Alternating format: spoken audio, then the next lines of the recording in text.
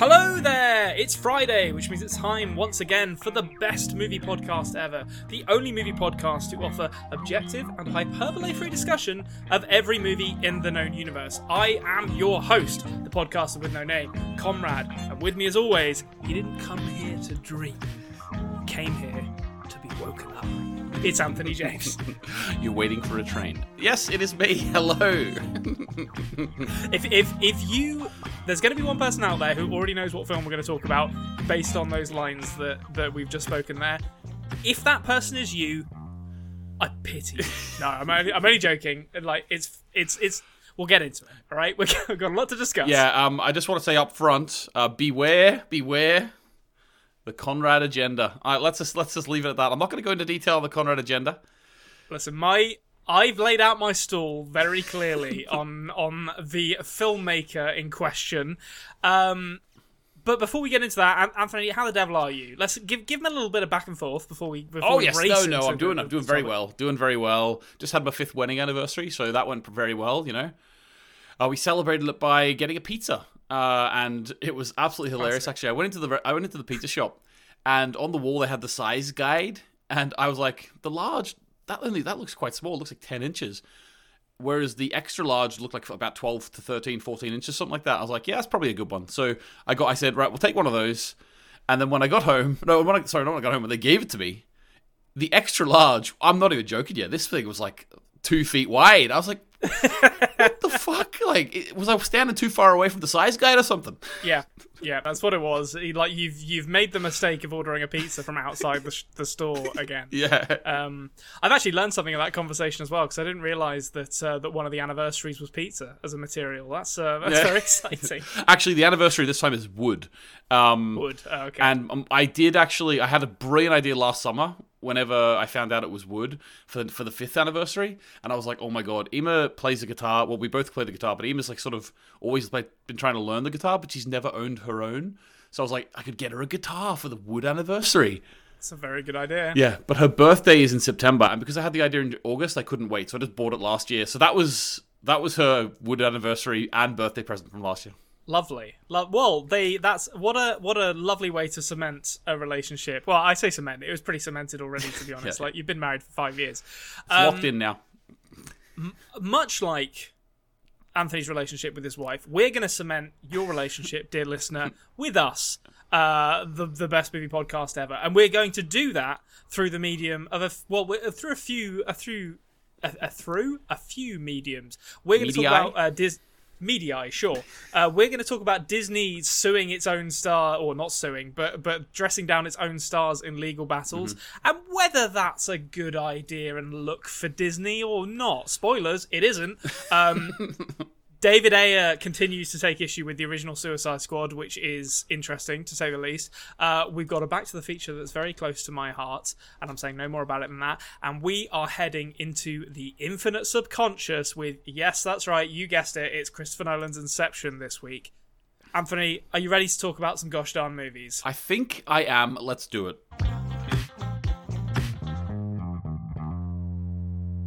Movies. We have to start with Disney because, wouldn't you know it, the billion-dollar company continues to be a bunch of shits. Scarlett Johansson. I don't know how much you've actually seen of this week, Anthony.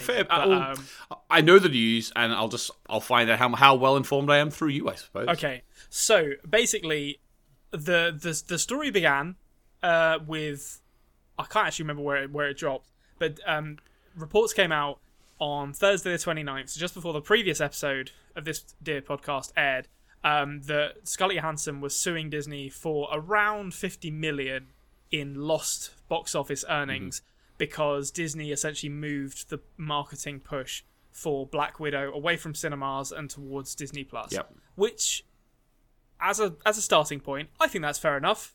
You know, that's a pretty significant chunk of change. Well, the fact that Scarlett Johansson was suing them. Well, and 100%. for 50 million, I mean, to be honest, any amount of money, I'd be like, yeah, fair enough. Like you were made promises about the marketing of the movie that were not kept. And it's $50 million. That's quite a lot of money by any stretch of the imagination. 100%. I'm 100% behind it. I will just say as well, it did inform my decision to go and see Black Widow on the weekend. I did go and see it in the cinema. Support Scarlett Johansson. I will just say that. Honestly, and people are talking about that this might be a watershed moment for actors and actresses to get paid through streaming services better. I will say I'm hesitant to believe that, and I will say this because Scarlett Johansson was executive producer. So therefore, her pay is tied into that credit as well. So therefore, it might be hard to equate this to just a normal, smaller actress or actor. You know what I mean? Yeah, she has a lot of pull. Yeah, a lot of sway around those parts. But I mean, still, a significant moment. And then Disney decided to really lean into being the heels in this situation by issuing. I'll just read their statement verbatim, and then we can go into just how much bullshit it actually is. There is no merit whatsoever to this filing. The lawsuit is especially sad and distressing in its callous disregard for the horrific and prolonged global effects of the COVID-19 pandemic. Disney has fully complied with Ms. Johansson's contract, and furthermore, the release of Black Widow on Disney Plus with Premier Access has significantly enhanced her ability to earn additional compensation on top of the $20 million she has received to date. So, few things. First off, fuck off, Disney, for invoking the COVID-19 pandemic as if somehow you're hard up. Then please think of us, sir. We've barely got a cap to put in our head. It's like, piss off. You're not a Victorian orphan. You're $1 billion company. But also, the fucking goal of them to name that she's got 20 million so far. The only reason they do that is because they know half the people who hear that are going to go, well, what the fuck does she want more money for? That's whenever they're weaponizing her success to be like, you've made loads of money already off of this, as if they haven't. Yeah. Same thing happened to Jennifer Lawrence. Like when Jennifer Lawrence came out and said she wanted equal pay for equal work, then all of a sudden everyone's like, what are you talking about? You made $6 million. Like, okay, that's fine. That's absolutely fine. But she's entitled to equal pay if she's doing the same job. Like, this is ridiculous, She's she's entitled to what the contract states that she is entitled to, and Disney trying to hide behind the pandemic and hide behind money they've already paid her is such a bad look. And they're a massive company. Never trust massive companies. They are made up of scumbags, the lot of them. But even in this case, this really took the cake for me. It made me really angry, particularly given that Scarlett Johansson had, according to reports that came out after this, reached out to try and agree a new deal with Disney once it became clear that they were going to push more on Disney Plus than in cinemas, to try and come up with something that was agreeable without the need to sue them. And Disney essentially just said no. So okay, let me just say, right, I'm really, really baffled when things like this happen.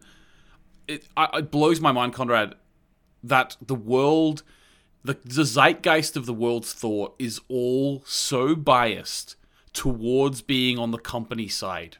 And I know I might get a couple of hate comments, but I probably won't because our listeners are great. But when I say this, the comparison is there to the Me Too movement as well. This is literally a victim blaming scenario. People are blaming the victim of the situation because she is standing up for herself and saying, you didn't honor my contract. You know what I mean? Yeah, in literally no circumstance should you be siding with a corporation. They don't care about you. They don't have your best interests at heart. They don't have feelings, and they are, particularly the publicly traded ones, are driven by a need to increase their value to their stakeholders and their shareholders. That's all they care about. Corporations, particularly of this size, can get fucked as far as I'm concerned. I really don't get it. Like, the fact of the matter is as well, Conrad, personally in my own personal life, I know a few people. I'm not going to go into who they are in relation to me, but I know. Name them.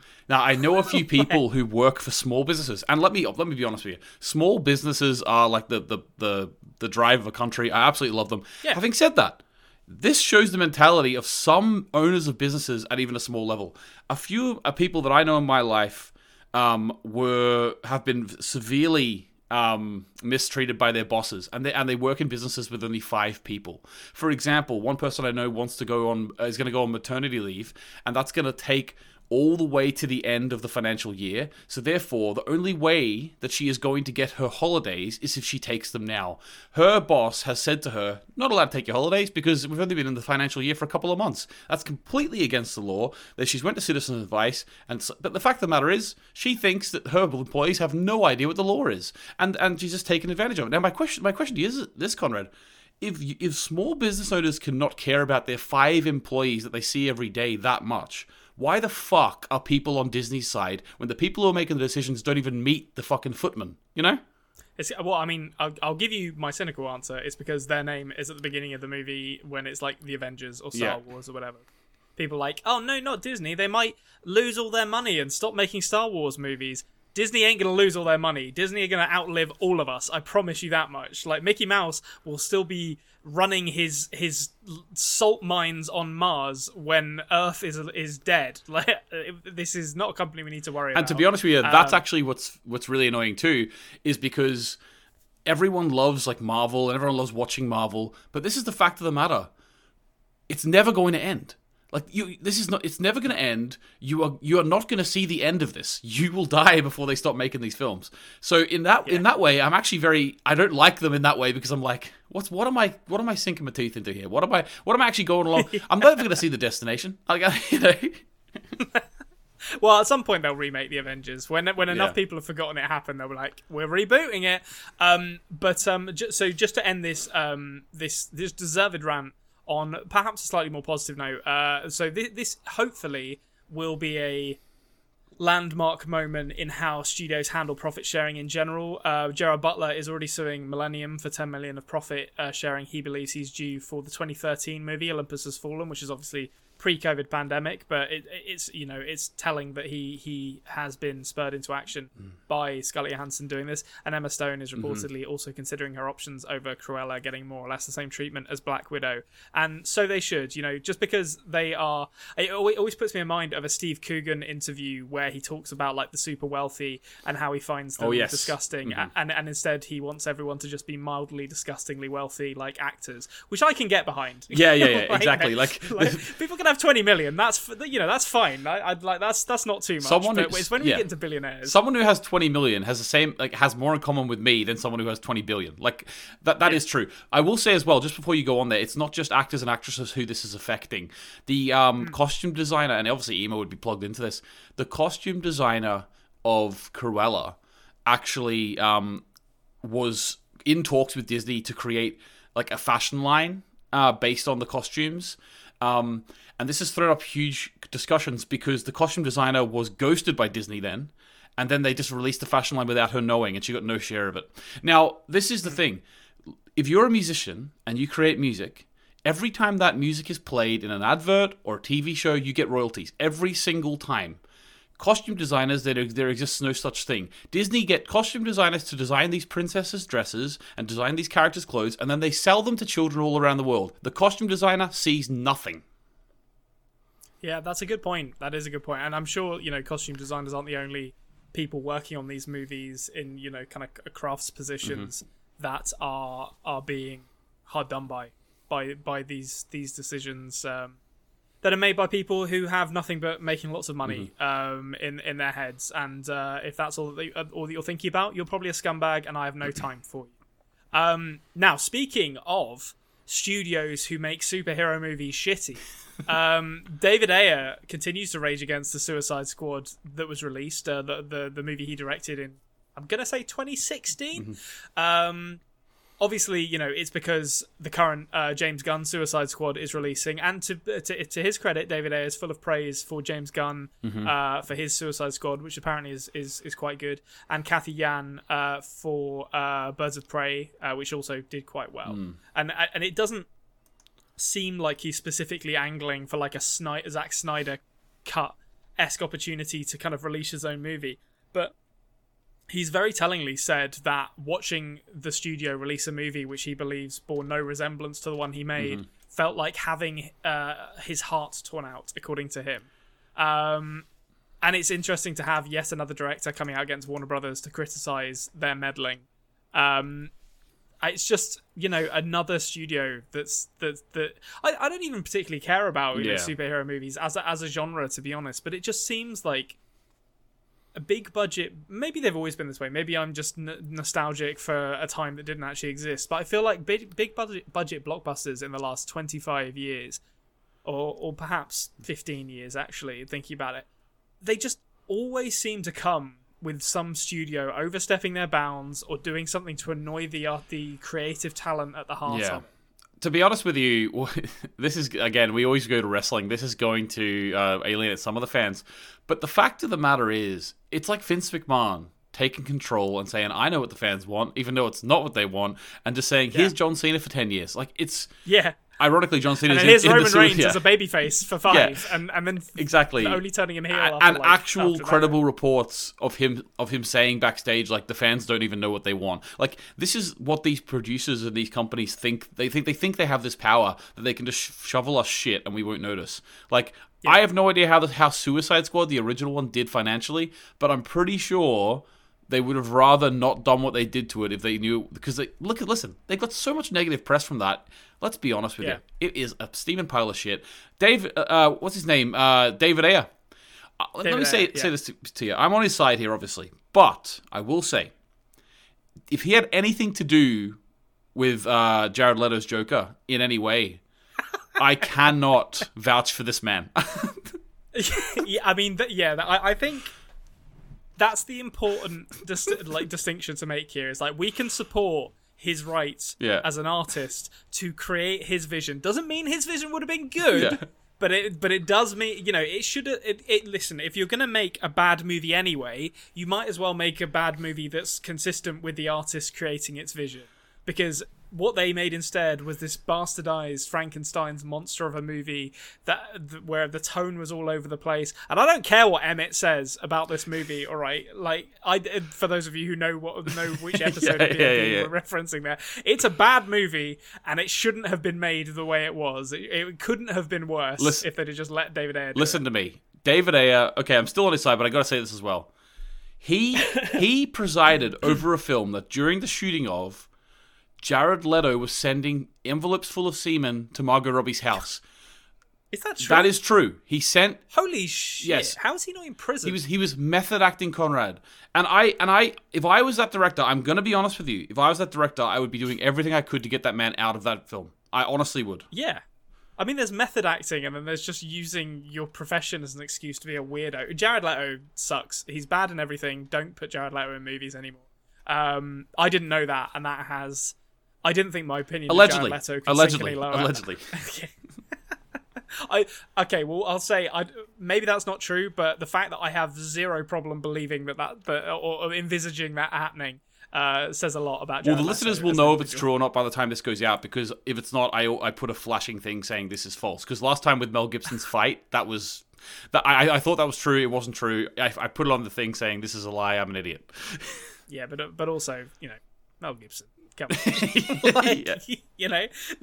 He's earned a few tall tales about him, as far as I'm concerned. Yeah, that's true. That's true. But yeah, so let artists make their movies, which is about as good a segue as I think I'm going to get into a slightly more upbeat segment of the show. We've had our rants. Mm-hmm. We've talked about how movie studios are shitty. Now we're going to talk. Now we're going to take a dive into the history of movies. The sepia-toned days of yesteryear, where we can leaf through our school books. I'm trying to think of other 90s references here. I'm looking for clues, because I thought you might be dropping them accidentally here. Oh no, I'm giving you nothing. This is all carefully sepia. Yeah. That would be a little bit longer ago than 25 years ago. It is, of course, your favourite and mine. It is the game show segment that has got the world's gums aflap. It is Back to the Feature! I'm assuming there's music there. You could pull a horrible trick on me and just not put music in at some point, and I'll look listen. You don't notice because you're dancing too. I'm dancing every time, mate. So I'm not going to make myself look bad. I was doing the Macarena that time. Oh, great! That's hard to do sat down. That's an impressive feat. Welcome to Back to the Feature. For those of you who haven't listened before, this is the exciting game show segment where I have selected a feature film from 25 years ago, as close to today's date as possible. Anthony will hear 5 clues and have 5 opportunities to guess the film. Each clue he hears will lower the amount of points he scores. And please play along at home. Anthony, are you ready for Back to the Feature? I'm ready. You're on a... So 2 weeks ago you got a 5-pointer. Jeez, all skill. Last week you got a 4-pointer. Yeah, just a little bit less. I mean, you played the hand you were dealt. I'm bitter about it. I'm not going to lie about that. But I set the ball up for you and you spiked it. A friend of mine in real life told me he got it on the first clue, so I have to try and beat him this time. Okay, This isn't really a clue. I will be quite impressed if you've seen this movie, purely because I don't really think it's your cup of tea. But we'll see. We'll see. Clue the first. Mm-hmm. This high-budget sequel to a popular 80s dystopian thriller made only half of its cost back at the box office. Dystopian thriller? Yeah, I will say I've called it a thriller, but it kind of sits between genres a little bit, in my opinion. You could make the argument it's an action movie. Okay. Dystopian sequel. Have I seen this film, you think? The sequel or the original? Yeah, either. You might have seen the original. I don't think you've seen this. Okay. I'd be surprised if you've seen it. Right, so that rules Bill and Ted 2 out. Let me see. Dystopian thriller. You dance with the Reaper. Okay. Okay. I'm going to be honest with you, as usual with the first clue, I'm not really anywhere. Sequel, let's go for... I have no idea. Okay. I'm just going to say Angels in the Outfield. That famous... Is that a sequel? I don't think it is. It is not Angels in the Outfield. A film I've never seen. Is that about baseball? Yeah, Kevin Costner. I'm assuming it is. Yeah, baseball. Wait, hold on. He made Field of Dreams and Angels in the Outfield. I think so. Yeah, I'm pretty sure. Oh no, maybe Field of Dreams is No, isn't Angels in the Outfield about like ghosts who play baseball? Yeah, but I think Field of Dreams has ghosts in it as well, like the ghost of his dad. I've not seen either, to be honest. Neither have I. I thought I've seen Angels in the Outfield. Well, someone tell us in the comments, did Kevin Costner make 2 kind of ghosts, friendly ghost-based... Maybe I'm amalgamating them. Maybe Field of Dreams is the one that I'm thinking of, but I'm saying Angels in the Outfield, Okay. I mean, you could tell me those are the same. Or is Angels in the Outfield the Tom Hanks one with the women playing baseball? I don't know. I've literally not seen either of these movies. So the Tom Hanks one where it's the women playing baseball is actually a very good film. I can't remember what it's called. Maybe it's Angels in the Outfield. Well, it's not this. I'll tell you that much for nothing. Clue the second. Bruce Campbell has a brief cameo in this movie as the grotesque Surgeon General of Beverly Hills. The grotesque Surgeon General of Beverly Hills. I don't know who Bruce Campbell is. Oh, that's a shocker from you, Anthony, to not know who Bruce Campbell is. I'm sorry, I don't know who he is. So it's his movies again. I think his movies aren't really your bag. Whereas he's very much in my wheelhouse. Baby. Okay, let me think. Bruce Campbell, Surgeon General. So there's a surgeon in this. I'll tell you what. I'll tell you who Bruce Campbell is because you will know. He's the guy who announces Spider-Man at the wrestling match with Macho Man Randy Savage in the first Spider-Man movie. Right, okay. I don't know too many of films that guy's in. You're right. So I don't actually know if that's going to help me too much. It's a sequel. It is a thriller. Well, it's thriller action. Again, no, I'm sort of lost on this one. Let's go for... Okay. I don't know. Let's go for Paranormal Activity 2. 1996. Listen. Listeners know from now, when I have a random guess, it doesn't matter what the year is. I'm just throwing a name out there. That's half the fun. That's half the fun is hearing when you don't know, you just try to throw something out that sounds like it could maybe even be slightly right. It's not Paranormal Activity 2. The last good Paranormal Activity movie. Clue the third. This is Kurt Russell's only writing credit on a movie. Okay, I think I'm in the ballpark now. I think I'll probably recognize the name of the first film, but I can't quite remember. If I remember correctly, it's got a bit of a wackiness to it. I don't know the film. I'm pretty sure Big Trouble in Little something. I'm close. I think I'm close. I'll fill in the title for you because it's not Big Trouble in Little China, but it's a lovely guess. Yeah. One of my favorite movies, Big Trouble in Little China. I watched it very recently. You've got. Well, I'll read you the fourth clue and then I'll return to that. Okay. Fourth clue. This is the only sequel that John Carpenter ever directed. So you've done a lovely reach there, Big Trouble in Little China, because Kurt Russell was the star of it and John Carpenter directed that. So you're definitely in the right ballpark. Okay, so John Carpenter has put me, definitely in the correct ballpark. I'm thinking the first Thing movie definitely is more thriller, I would say. I haven't actually seen the full film, but I do know that it's not just an action film, so I understand why you're sort of balancing between there if this is a sequel to The Thing. But I haven't seen the first one, actually, the whole way through, and I didn't even know there was a sequel to this, if there is one. I don't know if there is. I'm going to go for The Thing 2. I don't know if that's even the title of it. Let's go for it. Pop this into the learning algorithm to see, to have it checked against our database. It's not The Thing 2. There isn't actually a sequel to The Thing. The Thing is a kind of spiritual remake of, I think it's called The Thing from Outer Space, which was a 50s movie, and then there was a prequel / soft reboot made in the mid-2010s, I think, about the Norwegians. The Thing is one of those movies that at some point we have to watch because it is amazing. Okay, your final clue. You're definitely in the right. You're knocking on the door. I don't think I'm going to get it, but let's go. Okay, so clue 5. It was Kurt Russell who essentially got this movie made after it was caught in development hell for almost 15 years, mainly because Snake Plissken was one of his favourite characters to play. Okay, now I've got an image of him with one eye. He's scorching hot. This. I'm not going to get it. I'm not going to get it. I'm not going to get it. I'm not going to get it. I'm going to go for...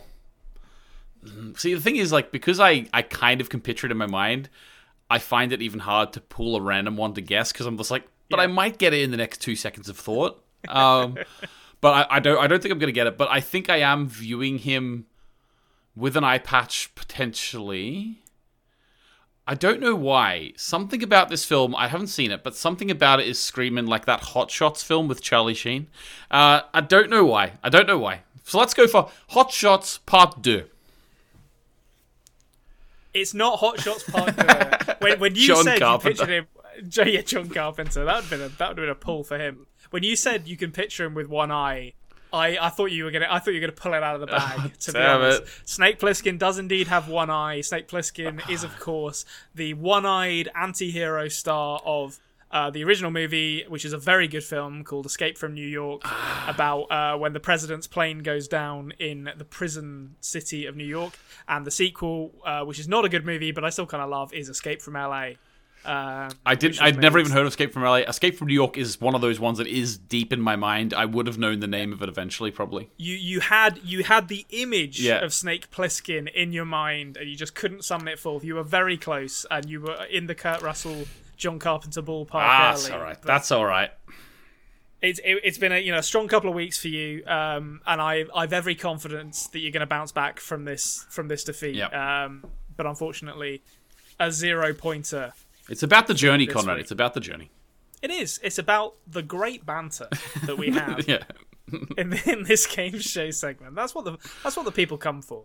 I think last week I compared myself to Steve Harvey, and then I did some research. Yeah. I didn't want to say he's a little bit problematic. So, didn't want to say. I'm not going to do that. Should have said Les Dennis. Les Dennis. I feel like any game show host is potentially putting myself in hot water, so I'm just going to forge my own trail. Yeah. But that was back to the feature, and thank you everyone for playing. We're going to now head into our main feature. I've not said anything to Anthony. I'm gonna let the listeners peek behind the curtain here. When we started this Zoom call that we're recording for the podcast, and Anthony made a joke about how he was going to prep all of you with my anti-Christopher Nolan stance, which I think's a little unfair of Anthony. I wouldn't call myself anti-Christopher Nolan. I just have no time for his bullshit. You have an agenda, is what I'm saying. I've not said anything to Anthony about how I felt about this movie. We are talking, of course, as we said in the intro, about 2010's Inception. Yeah. Now, Anthony, I'm going to let you lead off with what you said to me beforehand, just to get your biases out of the way earlier, right? Let me point the mirror at you, all right? Right.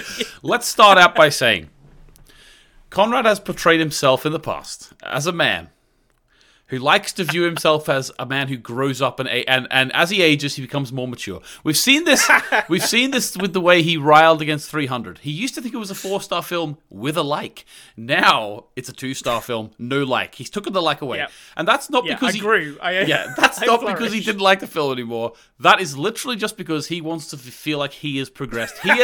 He has grown in his life, okay? How dare you? Now How dare you? That will happen. Now let me just say, up front, and I'm getting the feeling this is all going to end with Conrad saying he likes Inception, but let's just say that this film is Christopher Nolan's magnum opus, not Magnus opus, as I said for Dark, little pun there.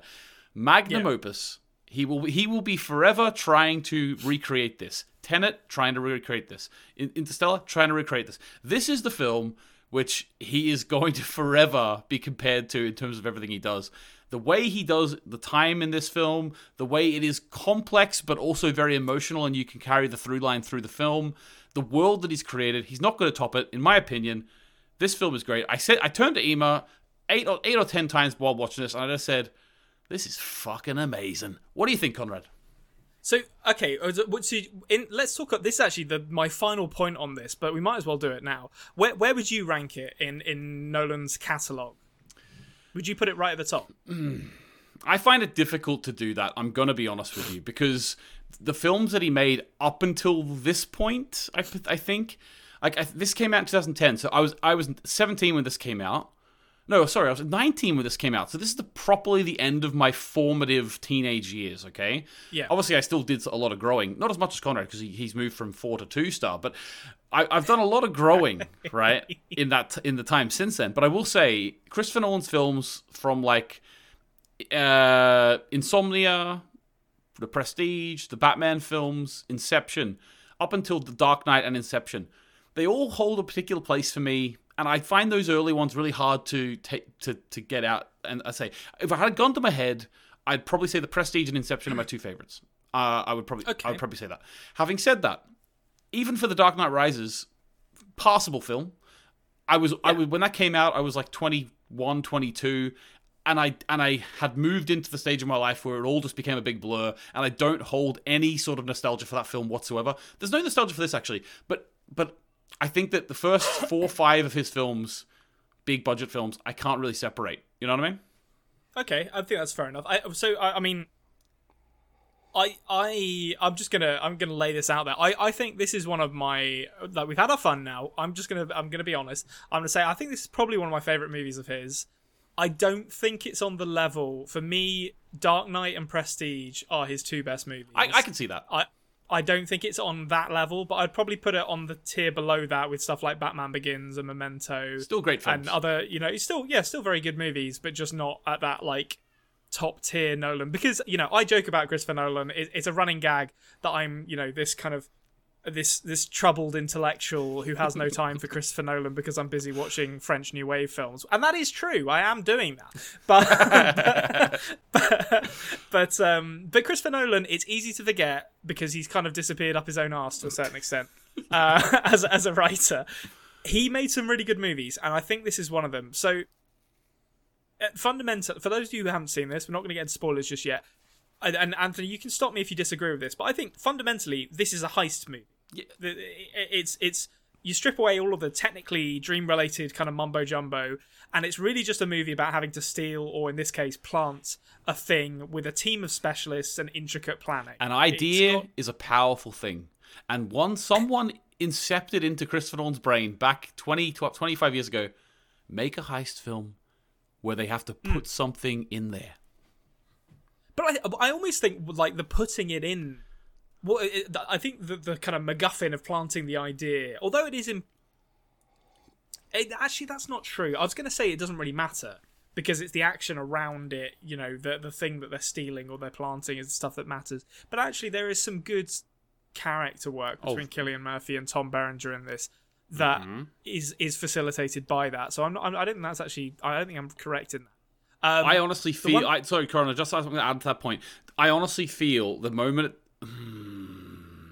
I'll just say before we get into spoilers, obviously we're going to do a fair bit of talk before spoilers, but the character moments with Cillian Murphy especially, and the relationship with his father, I think are so well done, and I think that they do such a good job of transitioning from the crazy action into these little heartfelt moments. Yeah. That the sort of big crescendo at the end, which we won't go into at the minute, just in case anyone hasn't seen Inception. I'm sure that is no one watching this video who hasn't seen this film, but I really think that they did those emotional moments really well. I really think it's sung. And that's maybe one of the reasons why this is better than a lot of the things he's going to do in the future, because he managed to marry it so well. Yeah, and I think that's definitely true. I also think that this movie threatens to trip itself up with its own kind of technical complexities. And I think this is the beginning of Nolan's infatuation with kind of presenting his movies as something deeper than they actually are. Yeah. And I don't say that as kind of like... I don't mean to be churlish when I say that, but I mean, like, a lot of what Christopher Nolan's movies are is quite simple, and that's fine. You can be a simple movie if you do it well. And I think this is a great example of a heist movie. And it almost falls over because it gets into all the technicalities of the dreaming.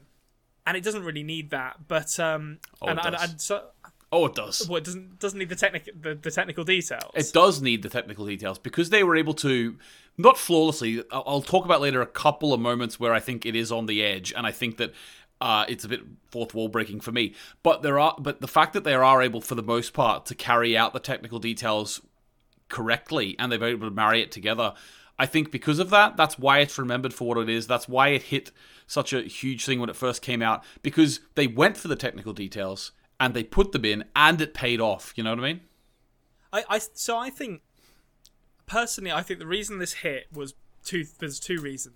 Spectacle, I think it is a spectacular movie in terms of action set pieces. And I don't say that often. Like, I think there's a lot of movies I've seen that have good action set pieces, but it doesn't really stun me. But watching this back, I was like, and we'll get into the details of the action set pieces once we start talking spoilers, but watching this back, I was like, wow, these are really good action set pieces. Like, they're really well shot. And then the themes that the movie brings to the forefront with its characters. And I think that was what I wanted to discuss with you, was so the themes in this movie of, you know, infatuation with our past and our future, or dreams, I guess, and compromising our ability to focus on and live in our present because of that. Yeah. Do you think the movie has much more to say than that, or do you think that's kind of it? Well, if you're going to boil it down to sort of a moral or a message that they're sort of going for, I think that is a good one to go with. I think that I think if you're able to boil down a film as complex as this, and as actiony as this, and as crazy as this, to a simple moral like that, I actually would think that that's a positive thing. I think films should have from day one an idea that they're trying to put across. Ironically, because this is Inception. Keep saying Interstellar. I don't know why. Don't make two films with the I. Insomnia, Inception, Interstellar. Come on, like, well, you know. Yeah, he'd done Batman, and then he moved to I for some reason. Actually, no, this was before Interstellar, wasn't it? So Interstellar's the one that screwed up there. Really, he should just call that Space. No, Inception is one he screwed up because Insomnia came out first. Oh, Insomnia. Yeah, I've never seen Insomnia. I mean, I don't necessarily mean that as a criticism. It's more just that, again, it's to me, it's the the kind of presumptuous weightiness of like Christopher Nolan's writing that really gets me down, and we'll get into that maybe a bit later once we start talking spoilers. But when it doesn't actually have that much to say in terms of the themes, which is, it has this simple thing that it wants to talk about, and I think it does it really well. I don't mean this as a criticism. So okay, one thing I definitely wanted to talk about before we talk spoilers. Let's talk characters. Yeah. We gotta talk the gang. You get the intro. You get the intros, like, where they're going around the world, like almost, Yeah. It's great. Okay, so I would say this is not quite as stylish as like a Steven Soderbergh movie, like an Ocean's 11 or something. They're not. But the characters are far. Or certainly, at least DiCaprio is far more complex a character than Danny Ocean. But I can't remember if that's his real name. Danny Ocean, is that his real name? Let's go with it. Yeah, and. Oh, mama, talk about having an absolutely superstar cast. Like, you look at this is a murderer's row of actors. So you've got Leonardo DiCaprio, Tom Hardy, Joseph Gordon-Levitt, Ken Watanabe, Cillian Murphy, Tom Berenger, Elliot Page, at that point, Ellen Page, before they had transitioned, Marion Cotillard, Michael Caine, Pete Postlethwaite. Like, just... There are 4 or 5 actors in this movie who would go on to be perfectly serviceable leads in their own right. Yep. It is unreal, the star power that this movie has. The only negative in the star power is the fact that Heath Ledger passed away, because I think that the role of Arthur, Joseph Gordon-Levitt played, apparently there's word out that it was written for him. Oh, really? Okay, I could have definitely seen that, because it's... I mean, and... I think that's really interesting, because I think Joseph Gordon-Levitt does a really good job as kind of like the straight man in the group, and an excellent foil to Hardy, who's a little bit more kind of like cavalier and cocky. But I would have loved to have seen what Heath Ledger did with that. Maybe I'm misremembering. Maybe it's Cobb, but he was definitely. I saw him as more of an Arthur, to be honest. Yeah, I could see. I feel like by this point, DiCaprio was kind of like Nolan's guy. Like he loved him as a lead. Talking about Tom Hardy, I feel like it'd be remiss of us to go over his character here without mentioning this is probably him at his most Bond-like, I would say. I feel like when I was watching this movie, I was like, shit, they should have made Tom Hardy James Bond around this time, because he would have been great. I think literally he didn't get it because he's too short. I think that's probably why they didn't give it to him. Or maybe he didn't want it. Let's be honest, because possibly you can't. He must have been in the conversation. Like, he must have been in the conversation. I think he does a really good job. Of course, he's the. What do they call him? The forger. Like, so they've got all the little names. He's the forger, so he can turn into the characters. I thought it was okay the way they portrayed. They didn't have enough room to properly go into how he turns into characters within dreams. So what they did was it was serviceable. I would have preferred something different, but I don't even know what I would have preferred, to be honest with you. I think they did an okay job at that. But yes, he did very well. I thought he was also one of the comic relief for the film too. So he sort of had a couple of hats. He and Joseph Gordon-Levitt were kind of the funny pairing. And I think you are right. I think a lot of the characters are kind of just like are essentially their roles, with the exception of Cobb, who's troubled relationship with Marion Cotillard's character Mal is really like the heart of the movie, and then like Elliot Page is great as the kind of moral, clear-headed reflection of Cobb. Of course, Ariadne. That's what Yeah, Ariadne. Yeah, as soon as I heard that, I was like, okay, I didn't know what that meant probably the first time I watched it, but I've seen Dark now. I don't know who Ariadne is. I know a metaphor when I see one. Christopher Nolan, you're not getting that past me. And Ken Watanabe doing. Oh yeah. Ken Watanabe stuff. Let's be young men again. I thought that like the beginning of the film with Ken Watanabe as he's like a really old man, and then it cuts to the same scene, but he's a young man in the same room. I thought that sort of knowing what was going to happen to Saito before it happened, like sort of when you rewatch it, I mean, I thought he did a really, really good job. I thought he's sort of like an unsung hero of this film for me. Yeah, he's kind of, and it's funny actually as well, because his character, if you actually take a step back and look at his character, it's completely implausible. He's like this billionaire, this energy billionaire who's like for some reason incredibly plausible at being a part of the heist, incredibly competent rather at being part of the heist. Yeah. But Ken Watanabe's performance is really what sells Saito as a character and makes it believable. I don't know if it's believable that. This is the thing. I don't know if it's believable that he would be worried about this big company if he has enough money to buy an airline company out of nowhere. They could buy 1 million airline companies. They're like, that's the problem. Like he can afford one. Yeah, but Cillian Murphy can afford all of it. Yeah. Okay, so I mean, I think that's a natural segue point for us to say, okay, we need to start talking spoilers here because we're getting into Saito's intro, and I have some things that I need to say about the intro to this movie. Cool. So if you haven't seen Inception, spoiler warning, we're going to start talking some more plot-specific stuff here. Yep. That intro is one of the best action movie intros I've ever seen. Like, it just like, here's a dream. Oh, okay, we're in another dream. Oh shit, we're in another dream. And it's just like, and you know, it gives you, it gives you like whiplash because you're trying to keep up with it and trying to keep up with like where you are and whose dream you're in, and it's so engaging as a plot device. The 2 layers of dream, and then the third layer is the real life. Whenever they're on the train.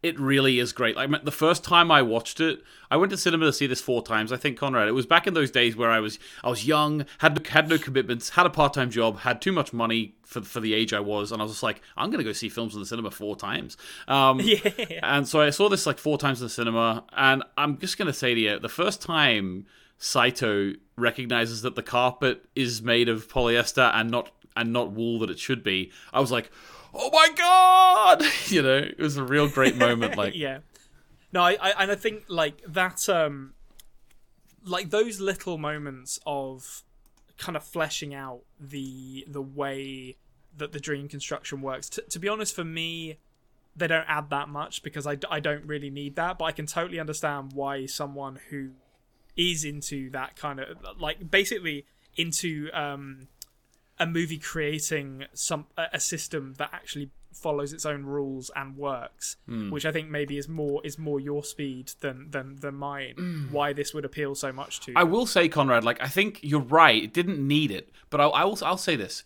it doesn't need the technicalities and the minutia of those things to be a good film.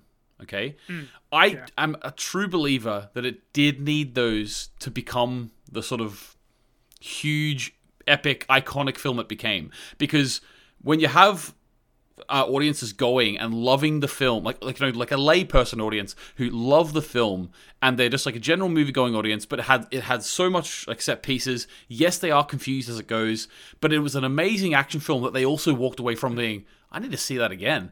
That's what made it what it was. And I remember, like, it seems stupid now, but there was a lot of discussion at the time whether or not Cobb's still dreaming or not, because they don't show the thing falling.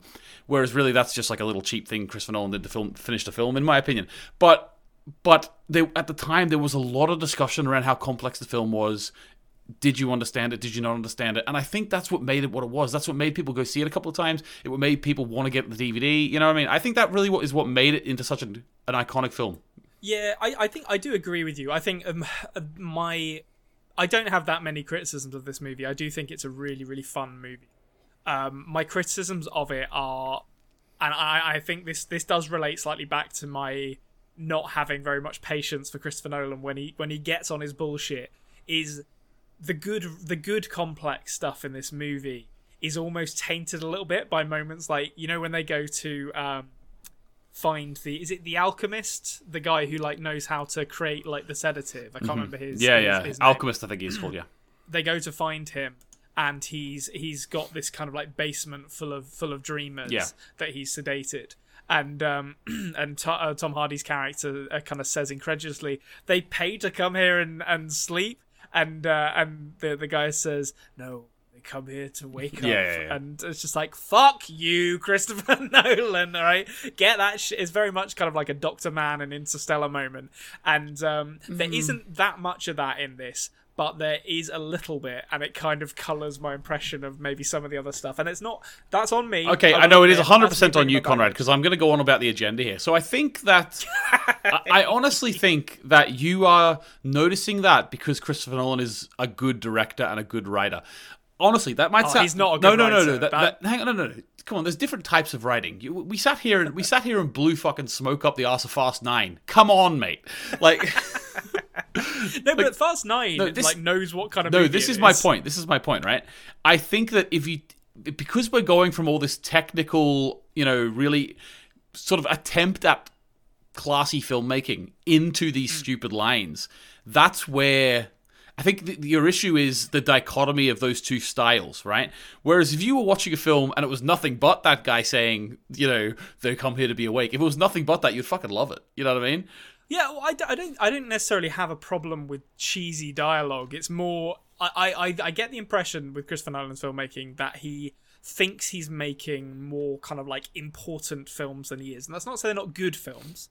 I think Inception is a really good movie, and I really enjoyed it.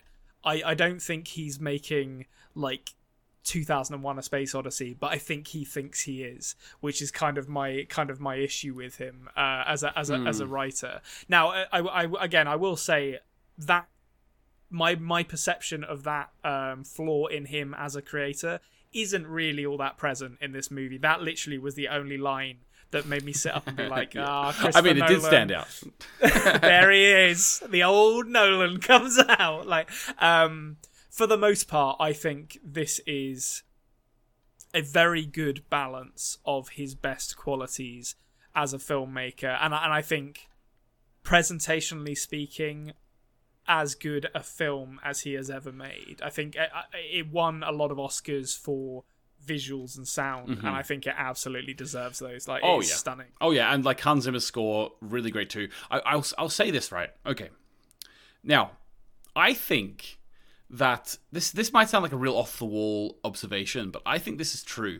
When you listen to Christopher Nolan talk about movies and how he likes to make movies, and the reason he loves to do like IMAX cameras and stuff, he's all about making the cinema experience, like going to the big screen.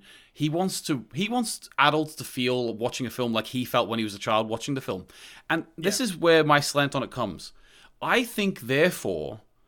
really think when he makes a film, he pictures the audience as a general moving-going public in America. I think he pictures his film for an American audience, because that's when he was a kid, he was watching American films, and he's like trying to emulate that. I honestly think that he's making it for a general American audience. And I think, let's be honest, sorry to our American listeners, to the rest of the world, you do come across a bit cheesy. Like, you know what I mean? It does, certainly blockbusters. Yeah. Yeah, and I think that is a weakness. Don't get me wrong, I'm not saying this is an excuse. That is a weakness. The way, I think who he views as his sole audience isn't always the way it pans out to be. You know what I mean? Yeah, I think I definitely think he has a great love for the movie-going experience, and he wants his movie to be front and center of that. But I think that the story of his movies tell is less important than the experience of watching them. I think, which is not to say his stories are bad, but I think if you look at some of his later stuff, like Dunkirk, I think is quite a good example, where that is a very experiential movie. It's not really about any particular story within the everyone movie. Already knew the story before they started watching. That's true. Yeah. I mean, it's historically based, so it's kind of, you know what's going to happen. But I feel like that's really a movie that wants to kind of put you in the position of the people on the beaches of Dunkirk or in the skies above it. More so than telling a story. And actually, having said that, Inception, I think, is more interested in having a narrative and exploring themes on its own merits, which I think is one of the things I love about it. Okay, so I've got two things that I wanted to visit with you briefly. Okay. Before we wrap this up. Oh, actually, I have a couple. I have things which I thought were quite like a little bit fourth wall breaky. Not fourth wall breaky, but they took me out of it after you did it. Okay, well, I'll tell you what. I'll do one, and then you do yours, and then I'll do another one, because mine are dumb. Okay. So, first one, we had I've now forgotten his name, but the Hector from Westworld. He was Xerxes. In our last week's movie in 300. Yeah. Did you notice that we had another Westworld actor appear in this movie this week? I didn't. Who was that?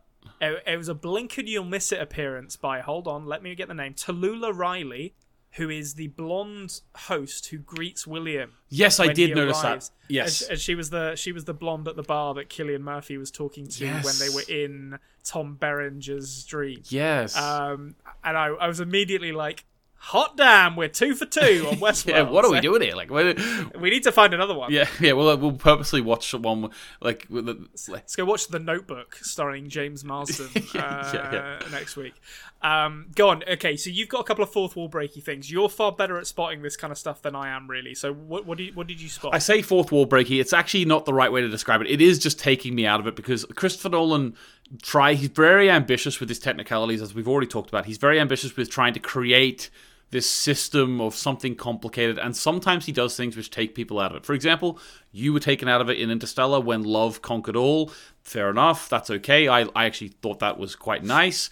Taken out of the fucking cinema is what I was. Yeah. Well, I wasn't. I stayed till the end. Yeah, I was there with you. We went and got some lovely pizza after. I do remember. We did. But so basically. Also, actually, there's another one I was going to say. In Tenet as well, I've got a whole video on that. There's certain things where they just sort of, just for cool factor, they just like throw the rules of their time travel out the window, right? So that's okay. That's all right. In this, he does have a couple of moments like that. I'm just going to ask you a question, Conrad. If a kick wakes you up because the ear function is not affected by this sedative, why the fuck do they stay asleep during a car rolling over? Yeah, a lot. See, this is what I'm talking about. Like, this kind of stuff is like, you didn't need all of this. Oh no, the kick's not going to work unless we set explosives and shit like that. I will say... You did need it. I do think you did. But it's not hard to write it consistently. That isn't consistent. Like, they would have... Come at me in the comments, guys. They would have woken up. If they wake up by fucking moving a little faster in a lift, they're going to wake up from a car rolling over. Yeah, I think, and actually, I do take that back. I think the tension of that scene when they're like Joseph Gordon-Levitt's planting bombs and got them all rolled up with cable and shit, while like Ken Saito's bleeding out a dream down. That is such a good action set piece that I'm like, you know what? There's nothing wrong with that. I can't criticize it. But I did also at the end think I didn't need all that technical stuff about kicks. You could have just been like, I don't know, we need an explosion to wake us up or whatever. But again, Conrad, like I want Inception to be this iconic film, and I needed it. Otherwise, I think we're looking. If it didn't have all that technical crap that everyone was confused by, I really think it would be like Live, Die, Repeat. Like it would be remembered like that film, which is a good film. Possibly. It's a good film, but it's not an iconic film, which everyone was wondering what everything was going on. Yeah. I will say this for Christopher Nolan. I rag on him a little bit for his kind of what I've called before in this episode like self-importance, but there is an undeniable style and quality to his writing. And sometimes the complexity falls on its arse. I think Tenet is a good example of like, what are you doing, Chris? Like this doesn't. I don't know where you're going with it, but I think this is the other side of the Tenet coin where it works very, very well. And even though I'm kind of like, maybe you didn't need this, I can totally appreciate that it does add something to the experience of watching it. And we have briefly touched on this, but I think it'll be remiss of us not to mention it here fully. Like the very ending with Cobb spinning his what do you call it? They're not called focuses. What do they call them? Token. That's it. Yeah, tokens. Totem, rather. Totems, spinning his totem and then walking away with his kid. Do you interpret that any other way than it just being like, maybe, even though it's kind of clearly said he has made it back, or do you think there's more to it than that? The only way you can legitimately say that it is a dream still is just that the whole film was a dream. And I think that's just the question that Chris Nolan was trying to throw out there. Was the whole thing a dream? And I personally, because the whole thing would need to be a dream, and therefore before the film started, he would already have to be in a dream, it's a pointless question and I don't give a fuck about it. That was literally the response my partner has when we got to the end of the movie and it ends on the totem spinning, and she was like, "What?" And I was like, "It just makes you question it," and she just rolled her eyes. So like no time for it. It literally is like a pointless question, because if he was in a dream the whole film, even when it started, well, I don't care if he's dreaming, because the story we watched was in the dream. Who gives a fuck? Yeah, and if the whole thing was a dream, it's like, well, what are we even doing here? Yeah. like, what was the point of this movie? So, unless Christopher Nolan deliberately wanted to invalidate his entire film, I think it's probably just a fun little thing he's thrown out. There was a moment where he spanned the spinner, and then it fell off a sink, and he didn't actually get to, after when he's down in Mumbai, I think, where they are. I'm not exactly sure. Mombasa, when they're in Mombasa, and like he goes into the dream sleep in the basement with all those other people, and then he comes out, he tries to spin his thing, it falls off the desk, so he doesn't get it properly. He never actually fully completed that spin, so therefore that could be the moment where he was in a dream from that point. Having said that, we see him spinning the thing and it's stopping after that point, so even that's bollocks. So yeah, I mean, but it is a hallmark of Christopher Nolan movies to ask these kind of questions, even though they're kind of dumb. They're fun to discuss, and I think that's kind of that is a hallmark of his movies. Is giving us these like water cooler conversation points to have. The final thing that we have to mention about this movie before we call it a day is, I believe this movie was the origin of the Hans Zimmer blah, which has been in every movie trailer ever made since this came out. How should we punish Hans Zimmer for this trend?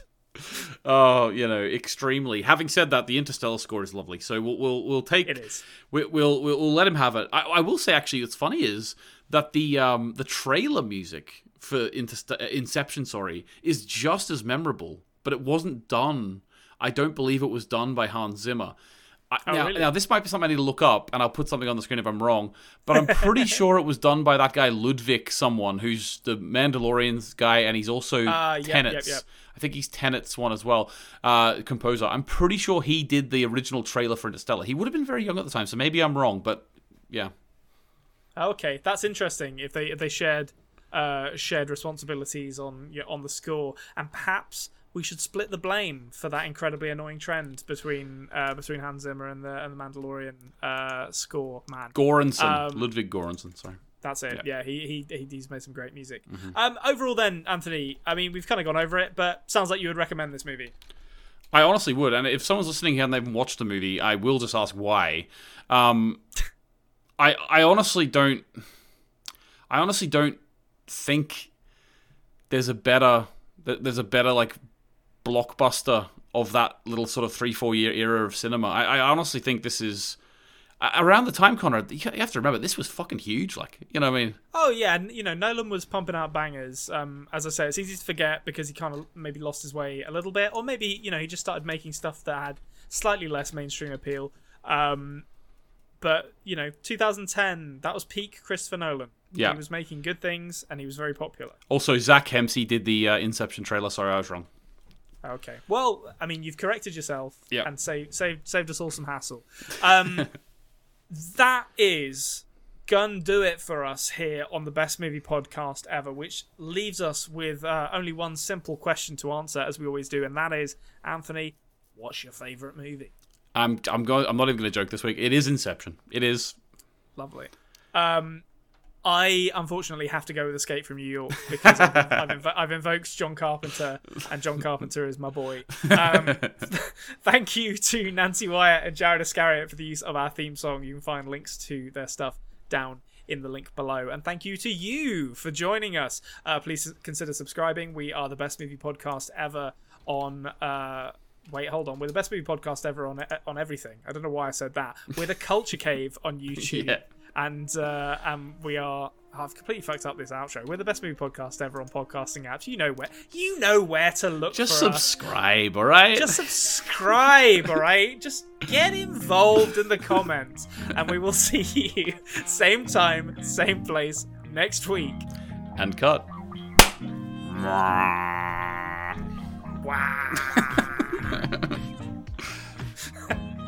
A lovely ending. Excellent. Absolutely fantastic.